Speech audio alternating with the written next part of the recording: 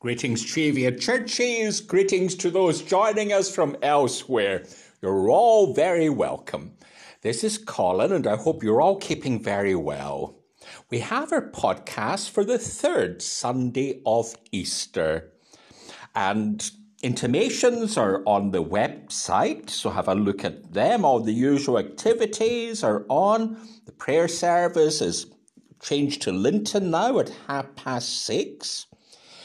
Other intimations is Kirk Session will meet on Monday at 7 o'clock in Yetton.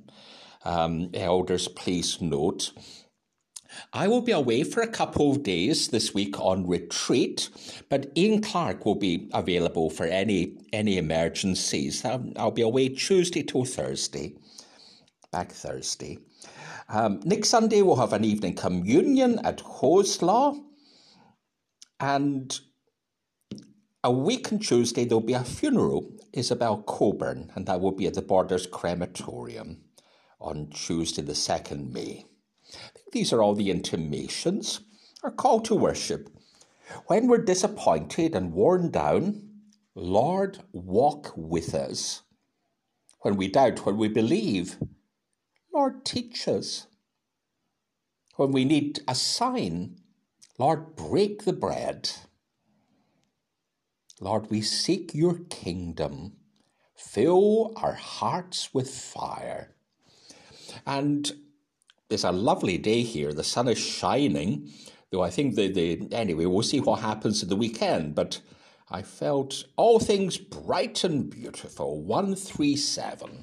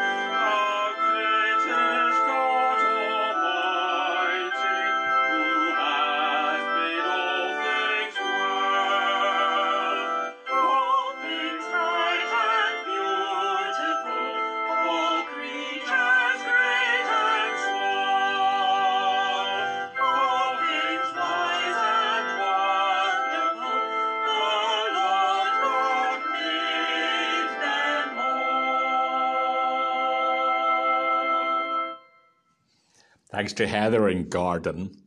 Let us pray. Loving God, we gather in your Son's name this day, united by your Spirit to your followers throughout all time and space.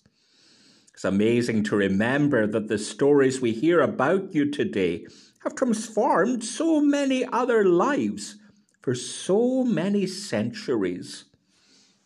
It's amazing to consider how lives not so different from our own carried your love from one generation to another, from one church to another, from one part of the world to another. As we join together in worship, open our eyes to new opportunities to express our love for you and share our love in the lives we touch. For we are your people. We praise God in your holy name. Week by week, we open our lives before you, and we acknowledge that sometimes we lose track of you. We're driven and feel busy, so we let other things come before you in our lives. Changes upend us. We don't know where to turn. Forgive us when we forget that you are there with us day by day, walking beside us. Renew us in your love, we pray. And on the Emmaus road, Jesus met friends who were discouraged and distracted by his death. Yet when he spoke God's word to them, their hearts burned within them. So let us hear God's words of forgiveness today. May the fire of God's love warm your hearts with God's promise of peace and newness of life. Through Jesus Christ our Lord. Amen. And we're going to read from the Gospel of Luke, chapter 24, and from verse 13, it's the road to Emmaus. Now, that same day, two of them were going to a village called Emmaus, about 7 miles from Jerusalem. They were talking with each other about everything that had happened. And as they talked and discussed these things with each other, Jesus himself came up and walked along with them, but they were kept from recognizing him. He asked them, "What are you discussing together as you walk along?" And they stood still, with their faces downcast. One of them, named Cleopas, asked him, "Are you the only visitor to Jerusalem who doesn't know the things that have happened in these days?" "What things?" he asked. "About Jesus of Nazareth," they replied. "He was a prophet, powerful in word and deed before God and before all the people. The chief priests and our rulers handed him over to be sentenced to death, and they crucified him. But we had hoped that he was the one who was going to redeem Israel. What's more, it's the 3rd day since all this took place. And in addition, some of our women amazed us. They went to the tomb early this morning, and they didn't find his body. They came and told us that they'd seen a vision of angels who said that he was alive. And then some of our companions went to the tomb and found it just as the women had said, but they did not see him." And he said to them, "How foolish you are, how slow of heart to believe all that the prophets have spoken. Did not the Christ have to suffer these things and then enter his glory?" And beginning with Moses and all the prophets, he explained to them what was said in all the scriptures concerning himself. They approached the village to where they were going, and Jesus acted as if he was going further. But they urged him strongly, "Stay with us, for it is nearly evening. The day is almost over." So he went in to stay with them.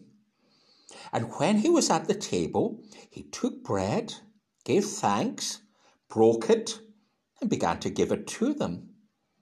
And then their eyes were opened, and they recognized him. And he disappeared from their sight. They asked each other, "Were not our hearts burning within us while he talked with us on the road and opened scripture to us?" They got up and returned at once to Jerusalem.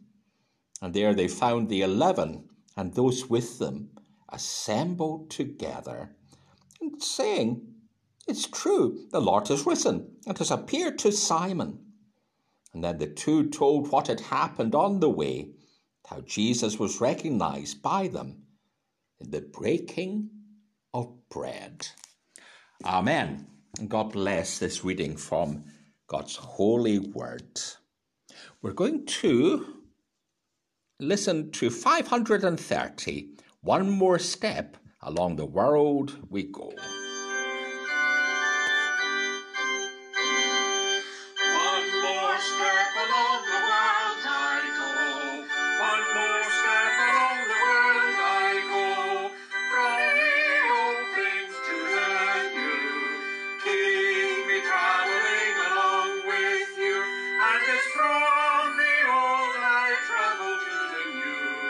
Keep me traveling along with you.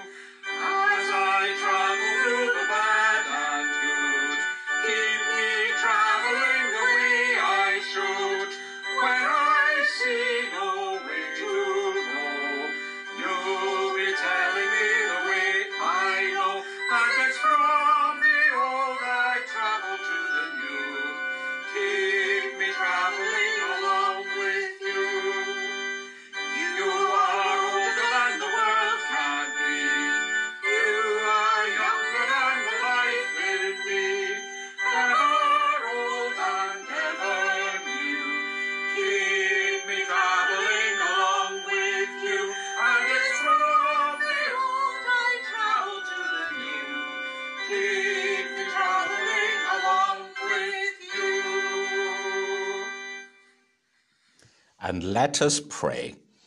Risen Christ, walk with us as individuals and as a Church of God on our road to Emmaus. Open our eyes, as you did with Jesus' companions, to the reality and truth of the resurrection. And may our hearts burn within us as the Scripture speaks to us again today. Amen. There was a famous violinist whose concerts would sell out all over the world. He'd multiple recordings, he'd won many prizes, he'd been on television on numerous occasions. He was famous. But one day, he decided to busk in the London Underground. And those of you who've travelled to London will sometimes know that you come across a musician or a group of musicians, and their music can be wonderful. And so it was with this famous violinist. He gave the performance of his life. But the crowds just hurried by, intent on catching the tube. Some of them stopped maybe and listened for a few moments. Some threw a few coins into his violin case. And maybe his sublime music brought the marvellous total of £30 over 4 hours. Only one person recognised him, though I wasn't sure, given the setting. It was a salutary lesson for him. But then, maybe we would all pass by. Maybe we have passed by famous people before, not expecting them to be there. We certainly pass by so many things in our houses and in our communities which we no longer notice. We just take for granted that they're there. It's only when a stranger comes and they see with their eyes, and suddenly our eyes are opened as well. This week, we're focusing on one of the resurrection appearances of the risen Jesus, the road to Emmaus. 2 disciples were walking home to Emmaus, Cleopas and his unnamed companion. And some scholars even think it could have been his wife. They'd been in Jerusalem. They were followers of Jesus, and so were there. No doubt they were with him when they were waving palm branches as he rode into the city, his triumphal entry. But a few days later, their hopes had been cruelly dashed when Jesus was arrested, executed on the cross, a dreadful death. And so we now find them turning their backs on Jerusalem, turning their backs on their fellow disciples, turning their backs on their hopes and their dreams, and walking home to Emmaus. They're traumatized. They've seen their rabbi, their friend, their hope die a terrible death. And they trudge with heavy legs along the way, forlorn, downcast, 7 miles, and they feel each step. Look, it's a thing about roads. It's where encounters happen. It's Luke who talks about Jesus and the disciples walking the roads of Galilee. But he also writes a story, the parable Jesus told about the man attacked on the dangerous road from Jericho to Jerusalem, but then encountering the helpful Samaritan who tends him and takes care of him. It's also Luke who, in Acts of the Apostles, writes of Philip meeting the Ethiopian on the road to Gaza and setting his heart on fire to the extent of him even being baptized there and then. And here, on the road to the village, 2 disciples encounter a stranger who notices their distress and starts to engage with them, ask questions about what was wrong. And they exclaim, are you the only person not to know what's been happening? How Jesus, who we thought would be the Messiah, was put to death. And then, prompted by the stranger's concern, opened their whole hearts to him as they desperately tried to make sense of all that happened. We had hope, they said. We had hope that he would be the one to redeem Israel. How sad these words are.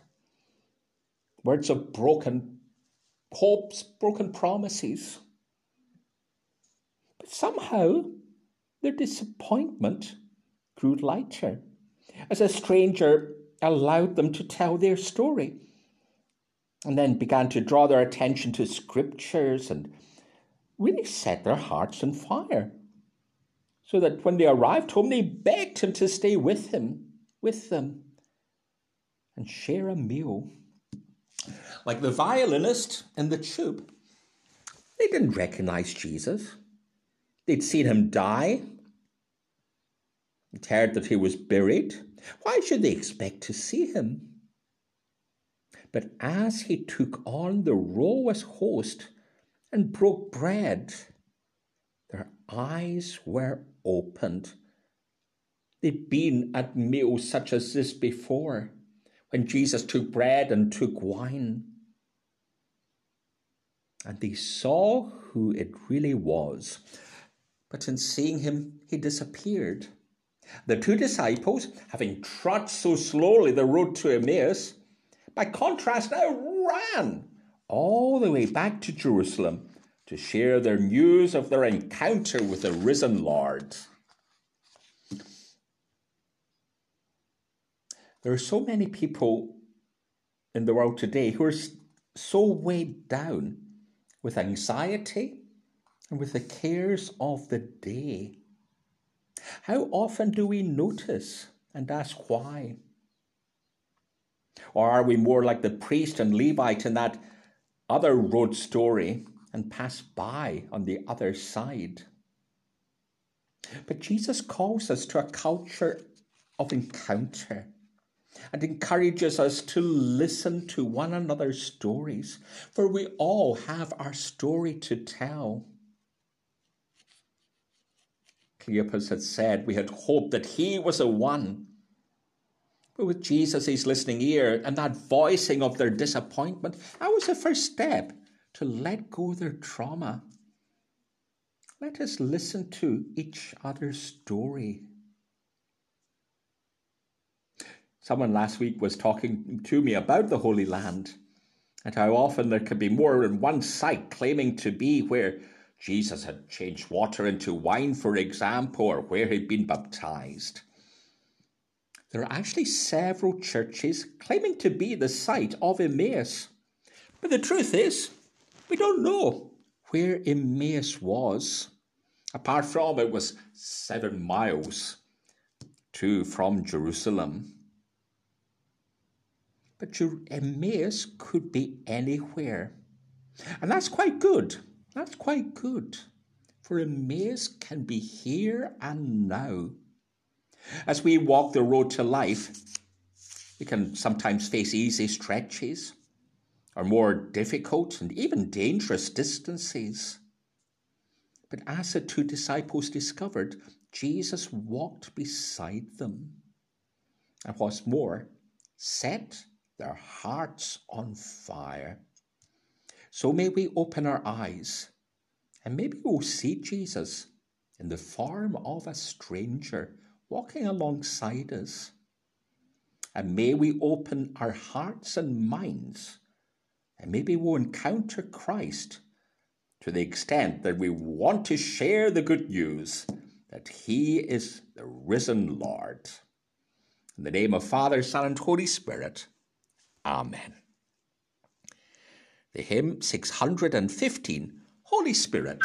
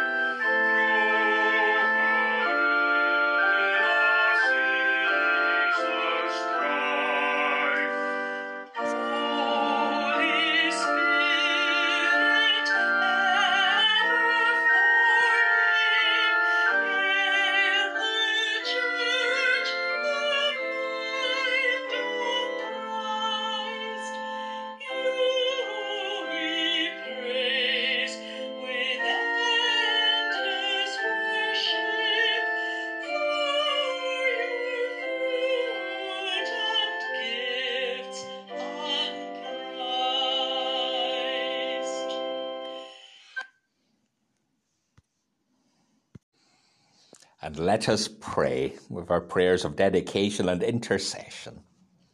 Living God, as we serve you, giving our time and our talents and our skills and our money and all our energy, may we meet you on the road, and may we be aware of your presence with us, with hearts open to everyone we meet on our journey through life. God, our Maker, you walked the Emmaus road with your faithful people of many generations, people facing challenges and uncertainty, people seeking your purpose and your promise. Thank you for your faithfulness to us in all our situations, and walk with us and walk with those for whom we pray this day, that your grace and mercy may sustain our faith and hope. Pray for children and young people who must think about the future in these uncertain times. Give them hope, rooted in the knowledge that their lives matter to you. Show them how to make a difference in the world, whatever threats or challenges they face as they grow. We pray for those for whom age or inexperience, illness or disability creates barriers to full participation in the world. Give each one a sense of dignity and purpose, and show them where their gifts are needed and how much they matter to you. We pray for communities challenged by forces beyond their control, economic uncertainty, environmental stress, natural disaster, political strife. Give courage to those facing crises day by day, and wisdom to those who lead others, so that well-being may be restored and hope for the future prevail. We continue to think of places throughout the world in turmoil, like Ukraine, like Yemen, where so many died just a couple of days ago. We pray for our own congregation and for our lives together and our future as a church in mission, a church on the move. Our future seems so challenging at times. It's hard to read the signs of our times and respond wisely. Sustain our fellowship. Give us courage to take new paths so that you'll find us faithful on our journey into that future. And we pray for the well-being of those lives linked to ours, which brings both joy and heartache, because they matter so much to us and you. And so in silence we name them before you.